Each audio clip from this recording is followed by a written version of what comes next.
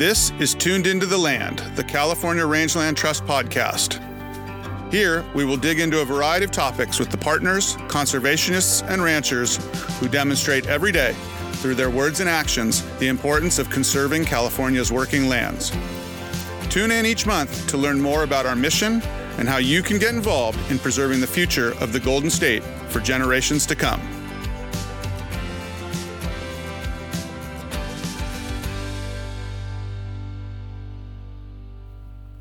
Hello and welcome to a very special bonus episode of Tuned Into the Land. I am your host, Michael Delbar, CEO of the California Rangeland Trust. Earlier this month, we traveled to Denver for our annual Partnership of Rangeland Trusts, or PORT as we call it, our meeting to discuss policy issues and our conservation efforts across the West. Each of our 8 PORT partners, including California, joined us at the table for this discussion, including Chad Ellis. Chad is the CEO of the Texas Agricultural Land Trust, or TALT. TALT hosts their own podcast called Beyond the Fence Line. So together we sat down to record a joint podcast episode to discuss our ecosystem services research and the subsequent markets that come along with that. We hope you enjoy this special episode.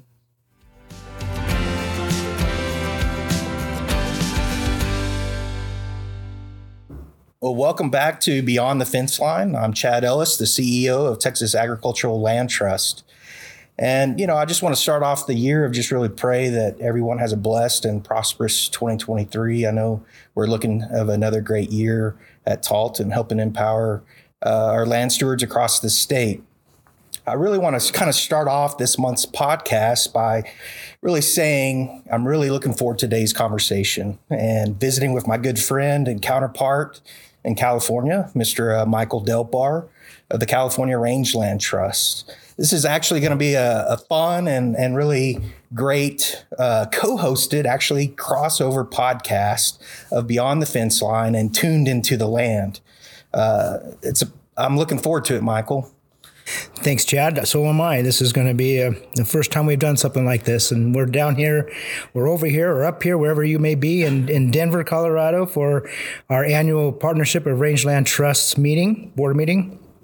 PORT, as we call it, is a group of 9 Western states that have formed together to pursue the conservation of our working lands, both rangeland and agricultural lands. Collectively, PORT members have over 3 million acres conserved. And that's pretty darn impressive. That's awesome. I mean, and we kind of think about, I think the other end is, we think about the pressures that we're, receiving today of how many, acres we're losing. I think we have harder pressures on us today as land stewards, right? And landowners of development and just a lot of different things to help us that freedom to operate. And that's what I love about PORT and our group and all of us coming together. We're all in different states and have, a little bit different situations maybe, but there's a lot of, common ground and we learn a lot from one another and we don't have to reinvent the wheel. And that's what's great about the conversations. Looking forward to this week's meeting in Denver. It's been the organization's been a great tool for all of us. Some our newer members are South Dakota and Nebraska, and being able to learn, as you said, Chad, from each of our members as we sit around the table at this one meeting a year in person, and we give our state of the state addresses, so to speak. We talk about everything that's going on in our states, and it's always amazing how many differences there are, but how many similarities there are. We're all fighting the same battles. All of our landowners are trying to do what they can to stay on the land, these families, multi-generational in many cases, and the battles that we fight both locally and nationally, and particularly to discuss the policy issues that really impact not just us in the land conservation world, but in the agricultural world altogether. They're making it really a challenge to stay on the land.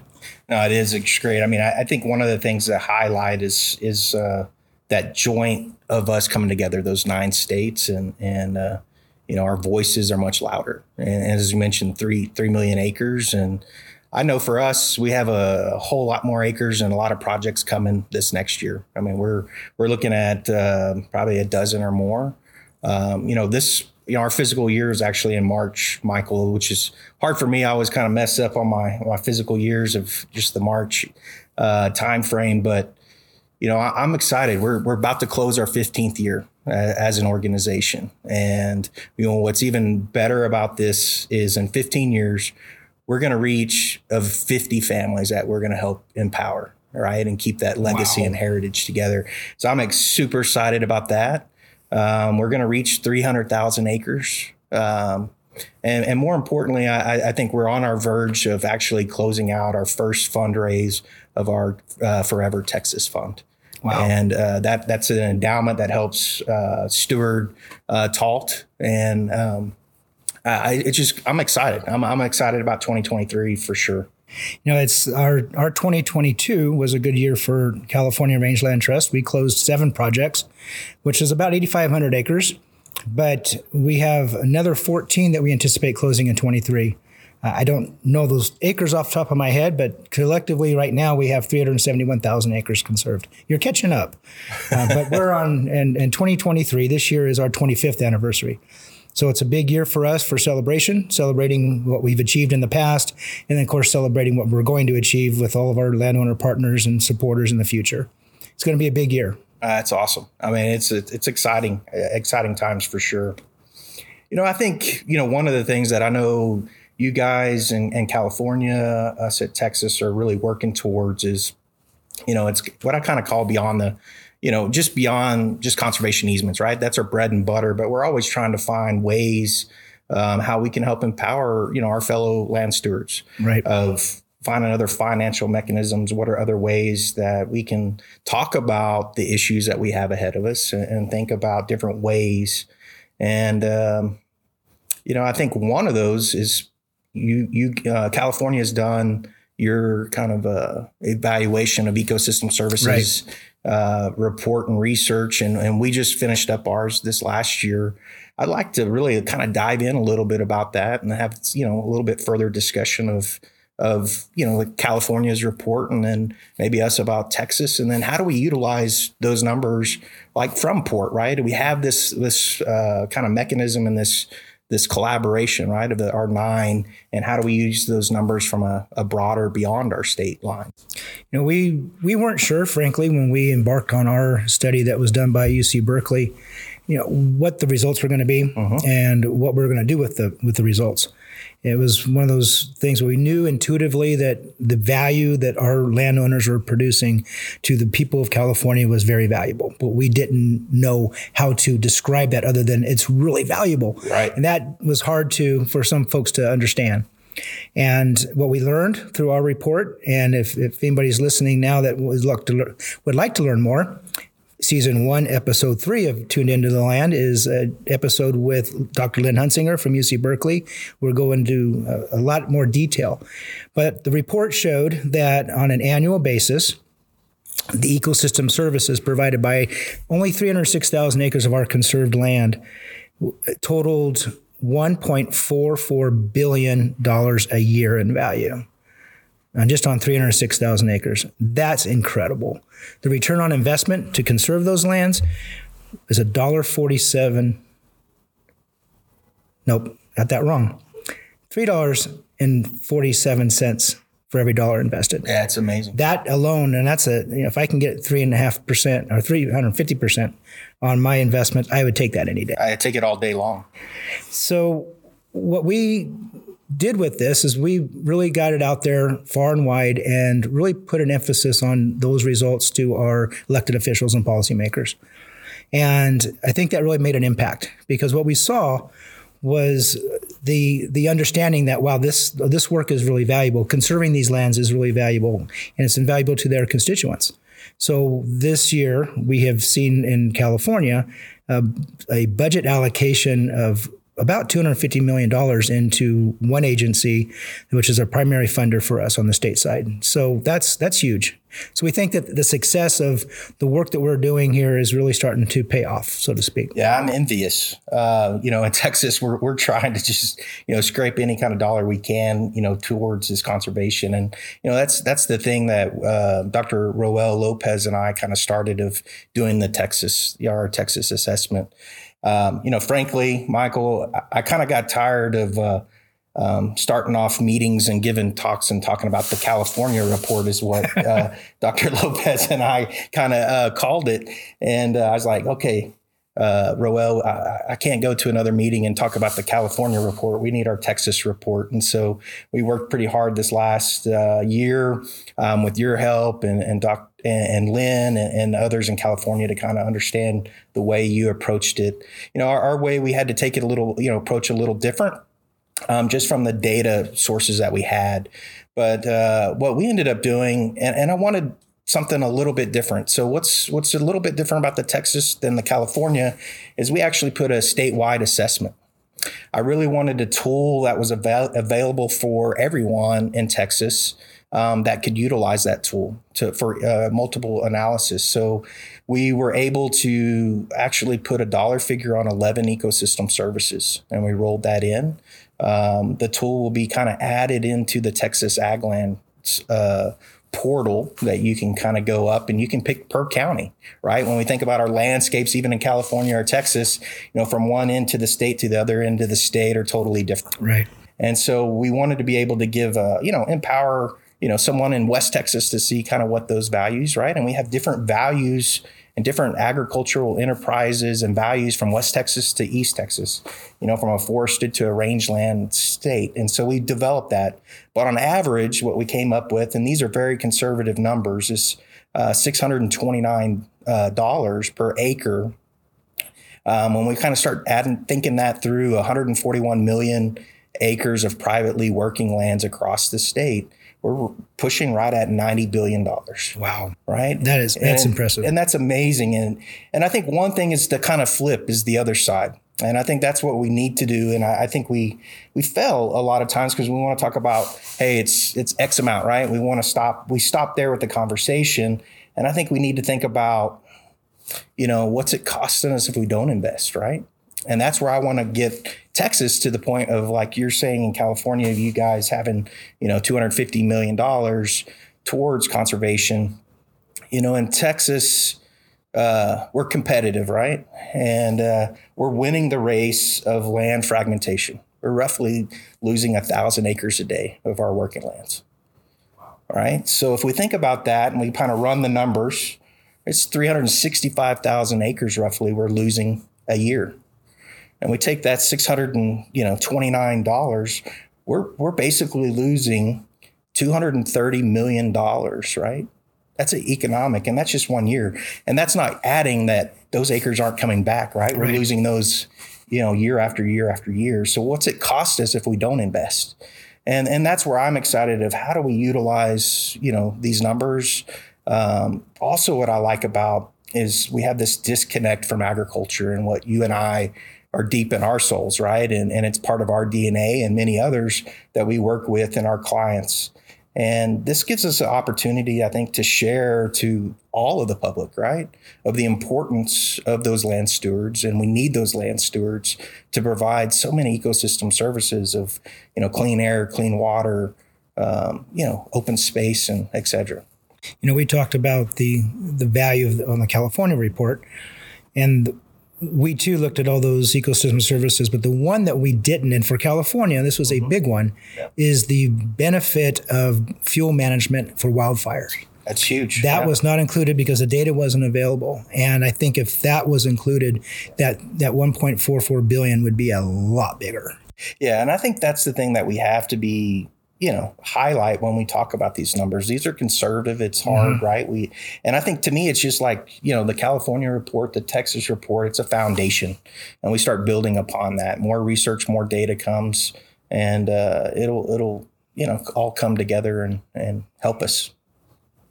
What are other ways that we can add that value to our landowner partners? As you mentioned, the easement is great, and it's a great tool. It's not for everybody, but for those who want to use it or need to utilize it, it's a great tool. But those benefits are still being provided even after the easement, and that open space, that wildlife habitat, all those ecosystem services. What ways can we provide or work to provide additional monetary benefits to these landowners? Yeah, so I think actually these reports that we're talking about kind of help some of that conversation. I think, It's adding that value of opening up marketplaces, right? It cost us to manage these lands, right? It cost us, and there's a cost of us developing clean water, clean air. Unfortunately, when we think about the history, we haven't got paid for all that work. But I think the stars are starting to align. We're starting to see more and more marketplaces, right? The one that I think gets the biggest attention right now is the carbon markets. And those are opportunities, for landowners. And there's a lot of landowners sitting on the sideline, rightfully so, and should be, right? And being cautious of that and not jumping in, both feet forward. But the thing is that those carbon markets are real. We've seen over $1 billion traded, right, in the last couple of years on our working lands, kind of agricultural opportunities. And so it's us trying to find ways and help. And that's one thing at TALT that we're really trying to do, Michael, is kind of build a trusted hub of information around ecosystem services, right? Because you don't know what you don't know. And this is all kind of a new frontier and a new kind of wild, wild west, if you want to call it that. And so we want to be able to help people and provide that service of them calling us. And just as we would a conservation easement of saying, here's the pros and cons, right? And let us help you, what are the goals and objective of your family operation? And help them kind of make the best decisions is, first off, is it the right thing for them? And if it is something they want to go forward, what is the right marketplace that fits those goals and objectives? Because that's the other piece that's important. And I think more importantly is, how do these things blend together, right? How is a conservation easement and how can you stack other values, et cetera? In California, we have, obviously, especially in the Northern California and our mountain ranges on the east and west, a lot of timber. Uh-huh. And so the regulated carbon market through the timber programs are gaining more interest, and they're pretty laid out what the rules are, and it's easier to follow. It's a regulated market. Right. But then the, quote, voluntary market, and that is the one in which the grasslands would apply. Personally, I don't see it very voluntary. The rules are laid out, and it kind of defeats the purpose of the word voluntary, in my opinion. But it really makes it a challenge, like you said, for landowners to understand, well, what are the rules? Right. How does this work? And finding a way in which a landowner could be compensated for that work that they're doing, the risk they're taking, the challenges they're facing day in and day out, get them some compensation for the benefit they're not just getting, but all of us are benefiting from. And you are very active in this world and looking at these options. What do you see as potential opportunities for landowners to be compensated on the carbon side? Yes, but even other ecosystem services that aren't as onerous as the voluntary market that we see. Yeah, no, I think that's a good comment and question, Michael.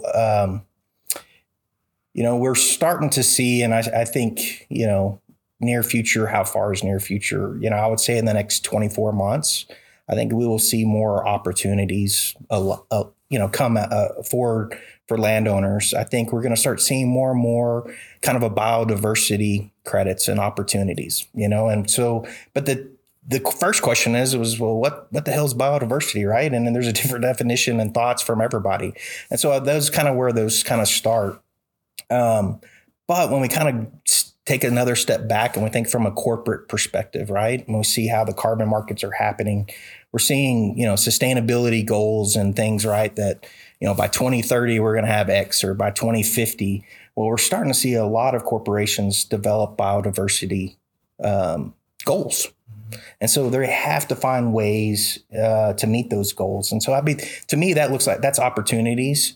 To me, and kind of a little bit maybe what you're talking about on the carbon side as well, is I'm a believer that, this $100 per ton carbon, that's not going to ever be there in my mind. It's really about stacking. these ecosystem services and getting paid for multiple of them, right? Of all of that land stewardship that you're doing and putting on the land. So if I got $15 for my carbon, but I got another $15 on a biodiversity, there's water markets out there too. So, if I got another $20 on a water market, then all of a sudden, I'm making $60, $80 an acre. That, am I going to get rich on that? No, but it's going to help me with my management, my decisions, exactly. and help me try to maybe one of these years stay in the black, right? It could make the difference right there. There's not a big profit margin there, so that could really make the difference. But a lot of those monies go right back into the land. Exactly. It goes back into the management, doing things right. And it's hard to do that when you're operating in the red. But we still do it, but it makes it really hard. So this could be that extra bonus to help get us there. Well, it starts actually putting an ROI, right? Back to think about the reports. It starts giving us an ROI from a land manager, landowner perspective, a ROI back to conservation and putting some of those things, right? And helping us invest into the future. And to me, it's the long game too, right?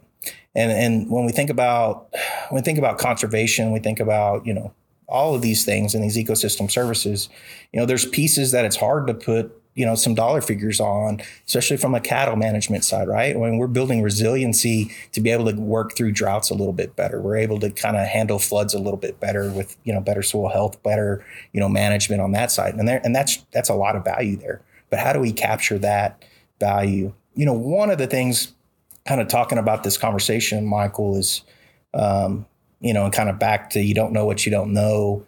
One thing that we did this last year is we developed a 101 around carbon.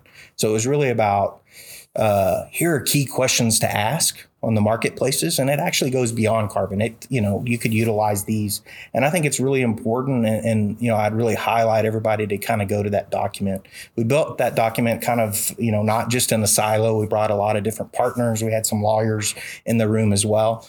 Of, one is what are the commitments of whatever marketplace it is, I think that's really key of kind of one of your, like you said, it doesn't seem too voluntary. What are those commitments? What's required on you? How's the compensation? How am I getting paid? What am I getting paid for? Who's paying for, verification and measurement and things of that nature, depending on what it is. What are those true costs, and the long-term commitments. Exactly. And, I think the other side too, to think about is the restrictions, right? What are, some of these marketplaces have, may specify prohibited practices that you normally do. And that's part of your operation, or restrict your ability to participate in other government, or other programs. Right. And so you have to kind of know, it's not just as simple as just jumping in and signing, right? You need to kind of go through that, and always really, encourage everyone to, just like any agreement, you really need a lawyer there to help you and kind of, negotiate those deals too. Well, if the landowner's not careful, there's a lot of programs out there that sound really good, very beneficial, very lucrative in a sense, but it's that fine print, so to speak, that we really need to watch for. So that type of data and information that you're providing is extremely valuable to landowners. It is. And, unfortunately, when we think about this, and I always caution people, I think we're going to see more and more marketplaces pop up, right? And I think when it's all said and done, Michael, I think we're going to end up with, I don't know what the number is, a half a dozen, 8, 10 really legitimate, solid marketplaces in multiple carbon, water, biodiversity, et cetera, that are actually going to be able to, help you. And to me, that's good from a landowner perspective. We need a variety. We don't need one or two, because we all have different goals and objectives and how we do. And then that gives us the option to be flexible, to find the right one that fits us. The thing that scares me, and we started seeing it in Texas this last year, and it really kind of actually forced us to develop this document much quicker. It was kind of like, those to-do items, but it moved up high, is that we're starting to see bad actors show up, right? That are about it, the quick dollar, and their contracts and things are, not in favor by any means the landowner, and like some of those key things you mentioned could really hinder that family operation. You come back and bite you. Exactly. Pretty easy. What role, if any, do you see port being able to play in this field? Well, I think, it comes to scale, right? We think of the 3 million acres. And one thing that I want to say that's important to me, right? And I think important to you, and I think important to port, is we think of those 3 million acres and we think of all those families, right? And, we're seeing it in Texas. And this is why it's really important for me. Those, like I mentioned, we're reaching 50 families. Well, a lot of those easements we did, say 15, 12, 10 years ago, those are already starting to hand over to the next generation. And I always say that family kind of took a bite of that conservation apple and, with that conservation easement, right? So that bite is taken, that tool is taken and utilized, but that next generation that's coming, into the operation has one less bite, right? So we have to find ways and other financial incentives of these marketplaces. Well, then, see, that's one of the limitations of the voluntary market is that an existing easement isn't eligible. And to me, that's ludicrous. Yeah. That landowner has taken that step to permanently protect that land. Why should he or she be penalized and ineligible to take advantage of these programs? So that's where the work is they're doing the right thing. They should be able to benefit from that going forward.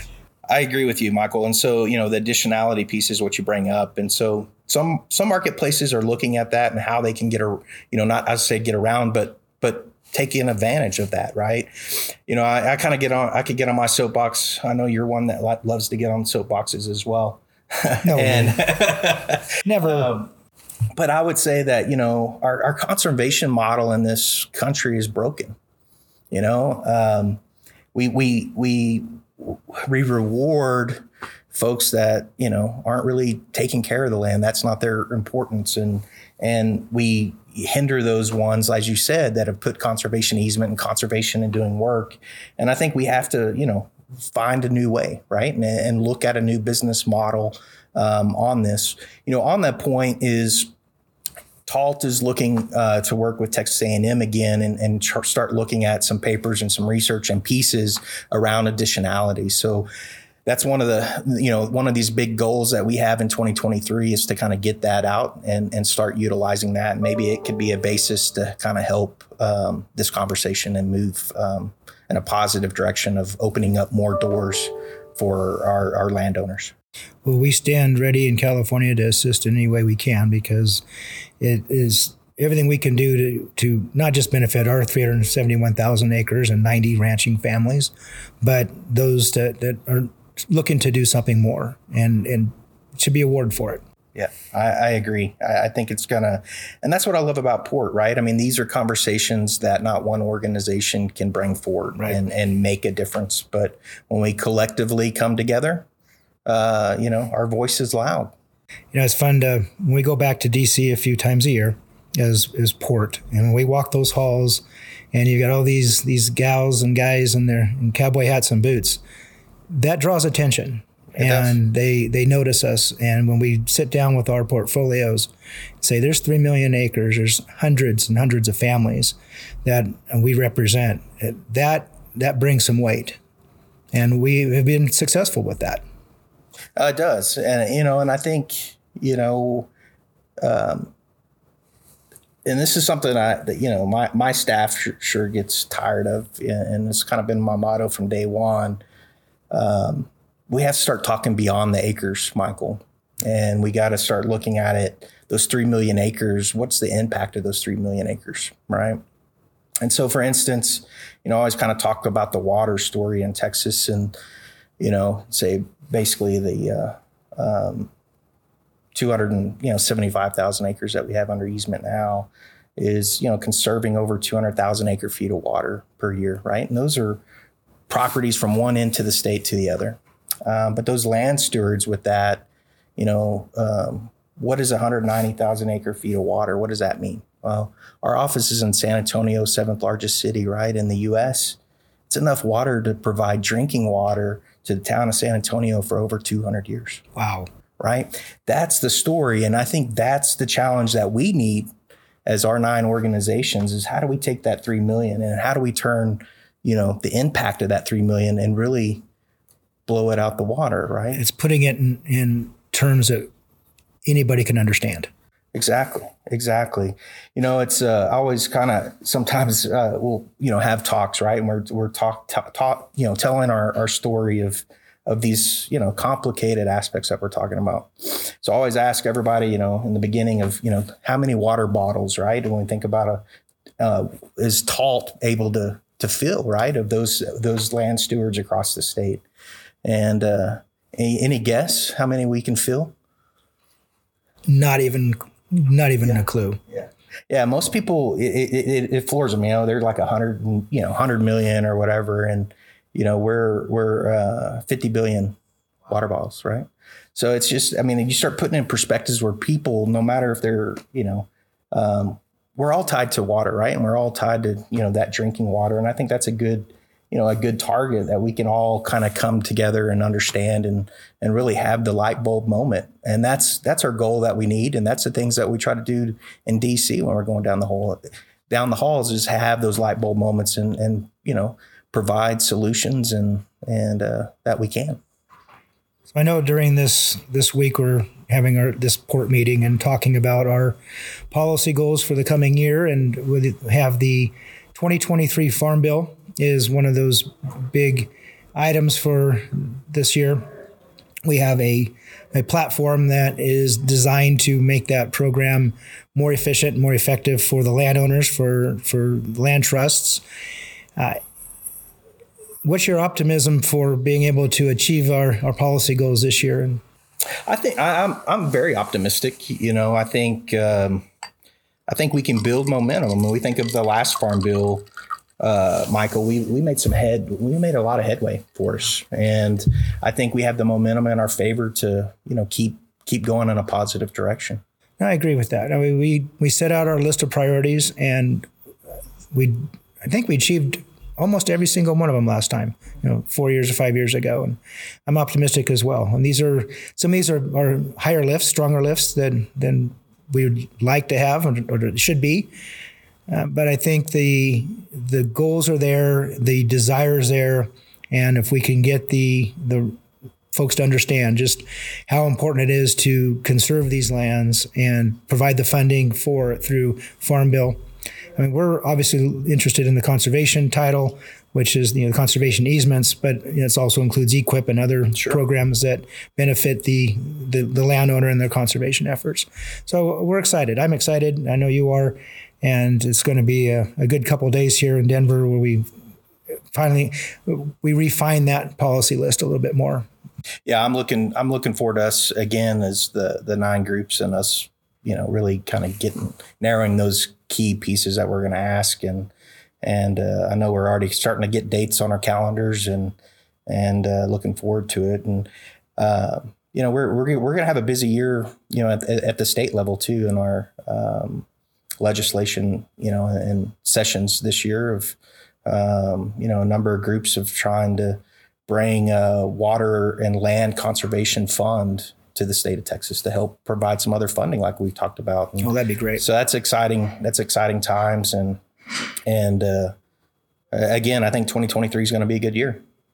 We hope so as well. Like I said, it's our 25th, so we're going to have a lot of celebrations, but a lot of work to do. And, we got a great team at the California Rangeland Trust on both the outreach and development side, but also our conservation side. So everybody's going to be going full bore this year. It's going to be a big one, but we're excited. You only turn 25 once. That's true. Yeah, it was been a fun us celebrating year 15 for us. So I'm looking forward to another 10 to hit our silver anniversary as well. Great. Well, just want to say thanks again and appreciate, Michael, you sharing, and it's great seeing both of us, different issues, different things in each state, but being able to share our learnings and definitely helps us. And just want to thank everybody else too, the listeners, for joining us, and catch us next time beyond the fence line and tuned into the land. Thank you, Chad. We appreciate it. And I think the hotel catering staff is starting to set up. So I think that's our cue. Yep. We're out of here. Have a blessed one.